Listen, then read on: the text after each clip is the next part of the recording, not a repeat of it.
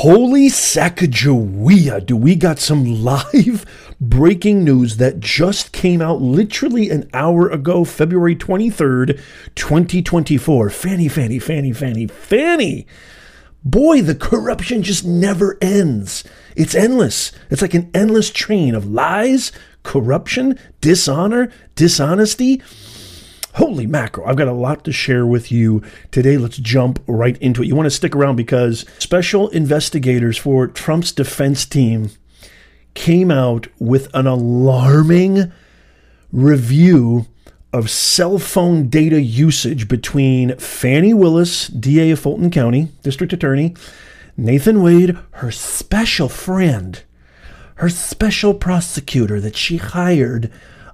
We weren't lovers. No, we didn't meet. No, he wasn't. No, how did she put it? How did she classify it? She said, he's not an employee. He's an agent. He's more like an appointee.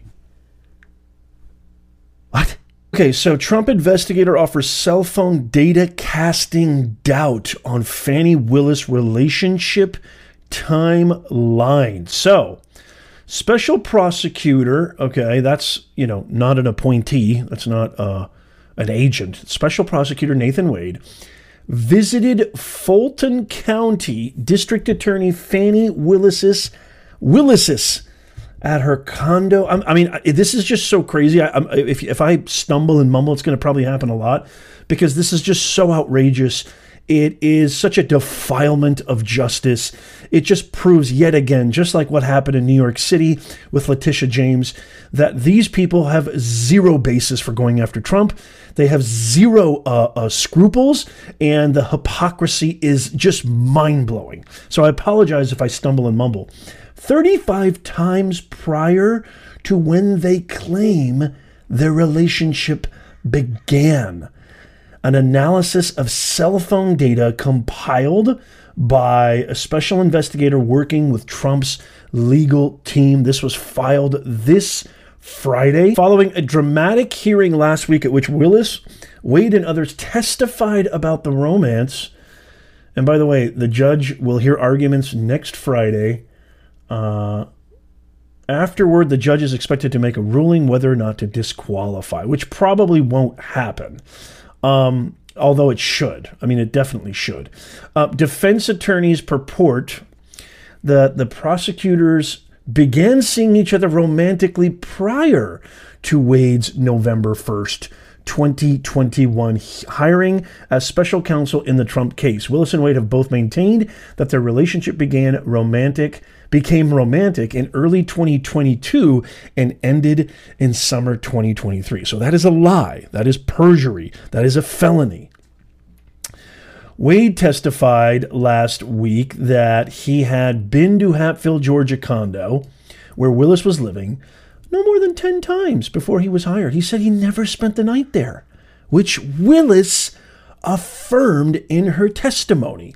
And so Steve Sadow asked Wade last week, so if phone records were to reflect that you were making phone calls from the same location as the condo before November 1st of 2021, and it was on multiple occasions, you mean to tell me the phone records would be wrong? Trump attorney Sadow asked. And of course, what did Wade say? If you saw, I've got plenty of videos of testimony. Wade is just a complete fabrication. I mean, he lies through his pores. If phone records reflect that, yes, sir, they'd be wrong.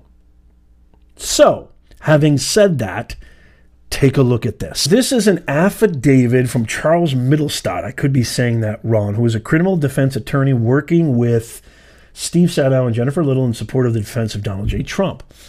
So on the morning, if you look at that middle paragraph, on the morning of February 15th, counsel received response from AT&T containing an encrypted link to the requested records. Uh-oh, things aren't looking so good. So he goes in to qualify that as he began analyzing using Lead's online analytical tools called CellHawk, which is actually verified by multiple agencies that this is reliable data, It's the gold standard. You can see, considered by law enforcement to be the gold standard. It's used throughout the United States and Georgia. As a board-certified criminal defense investigator, he's tried cases for over 25 years. And so, I mean, this is his affidavit. Under normal circumstances, analysis is conducted on data involving far narrower record periods, perhaps a few days or even a few weeks. It is difficult to understate the amount of data in this scenario, however. Listen to this. While the sheer size in no way impacts the ability to conduct the analysis, it did require a different approach in order to narrow down potential dates to explore. So there was a lot of data. Generating a report attaches Exhibit A, isolating all interactions between Mr. Wade and Mrs. Willis during the period of available records. The dates, timing, frequency, and duration of these interactions are included, and the report revealed over 2,000 voice calls and just under 12,000 text messages exchanged over the 11-month period in 2021, which is prior to testimony given by Nathan Wade and Fani, big trouble, I'm going to jail, Willis, before they testified in front of a legal court, in front of Judge McAfee in a Georgia court, that their relationship began. Holy macadamia nut. And they focused on the condo. They focused on the location of Fani Willis's condo. So right at the top there, this conservative analysis using the above reference modality revealed a minimum of 35 occasions when Mr. Wade's phone connected for an extended period to either one of those towers in closest proximity to the Dogwood address, based upon associated data, etc., etc. The data reveals he is stationary, not in transit. So this goes really, really deep. Specifically on September 11th, Mr. Wade's phone left the Doraville area and arrived within the location of the Dogwood address at 10:45 p.m. What are you doing there so late, Mr. Wade? The phone remained there until September 12th at 3:28 a.m. I never slept at her residence, Your Honor. I never visited her before 2022. At which time the phone traveled directly to towers located in East Cobb, consistent with his routine pinging at his residence in that area. This is super interesting and super revealing. This is the heat map done by Hawk Analytics. During the periods, you can see on the left-hand column there, 2021, January 21st to November 30th of 2021, they reveal the following between Wade and Willis: 12,000 interactions. Voice plus text, over 2,000 voice calls and almost 10,000 text messages, with, underneath my screen here, heavy concentration after hours, 7 days a week. And if you look at the heat map here, that the majority of calls happened after 6 p.m. Look at this on Thursday. On Thursday, 320, 261, all after hours, 295 on Saturday. The majority of these calls are after hours. Holy macadamian nut. Fani. It's all over. It's all over. It's all over for Fani Willis. So what comes next? So March 1st, next Friday, there will be a hearing to determine if Fani Willis should be disqualified from prosecuting this case against Donald Trump.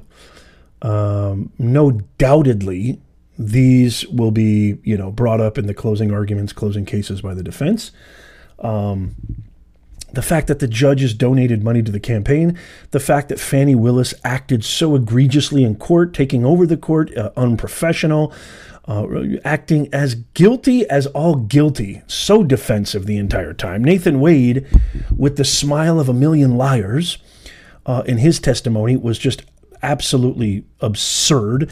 All of these records indicate that they were both lying to the court. Even though this judge is somebody who supports Fani, probably hates Donald Trump, is super, super left and left-leaning, I said earlier in the video he probably wouldn't disqualify her. I actually changed that now. I've changed my mind in less than 20 minutes. Who can you imagine something like that happening to a human being, changing their mind after they've been presented with data? What a shocker. I would be shocked, actually, if he didn't, speaking of shocking, disqualify Fani Willis. The insurmountable amount of data is overwhelming. He has to save some kind of face. There is no way that this would not smear his legacy. There's no way that this would absolutely obliterate his ethos and credibility for anything. He's a young judge. He's not an old judge. He's a young judge. He's got plenty of years left on the bench. But if he actually supports Fani Willis and does not disqualify her, holy macadamia nut, does that say volumes about this guy. I actually think he's going to do the right thing. Even though he's probably on her side of the team, I think he's going to do the right thing. But I want to pass this over to you. What do you think of all this? This is actual, concrete, evidentiary, substantive proof that both of them lied. You can't fake this stuff. These are tried and true gold standard law enforcement analytics measures. Getting these kinds of cell phone tracking data, there's no denying that they lied. You don't hang out at somebody's house from 10:42 p.m. until 3:42 a.m. And what are you doing in that time? Are you playing Yahtzee? What are you doing in that time? Are you going over files and documents? Are you interviewing? What are you doing? What are you doing? You're engaging in an affair. There's no doubt about it. You're engaging in an affair. And this happened multiple times. You don't send 10,000 text messages, 2,000 voicemails to somebody that you're thinking of hiring and you're having a professional relationship with. Doesn't happen, especially when the majority of them are after hours. What do you guys think? I want to pass this off to you.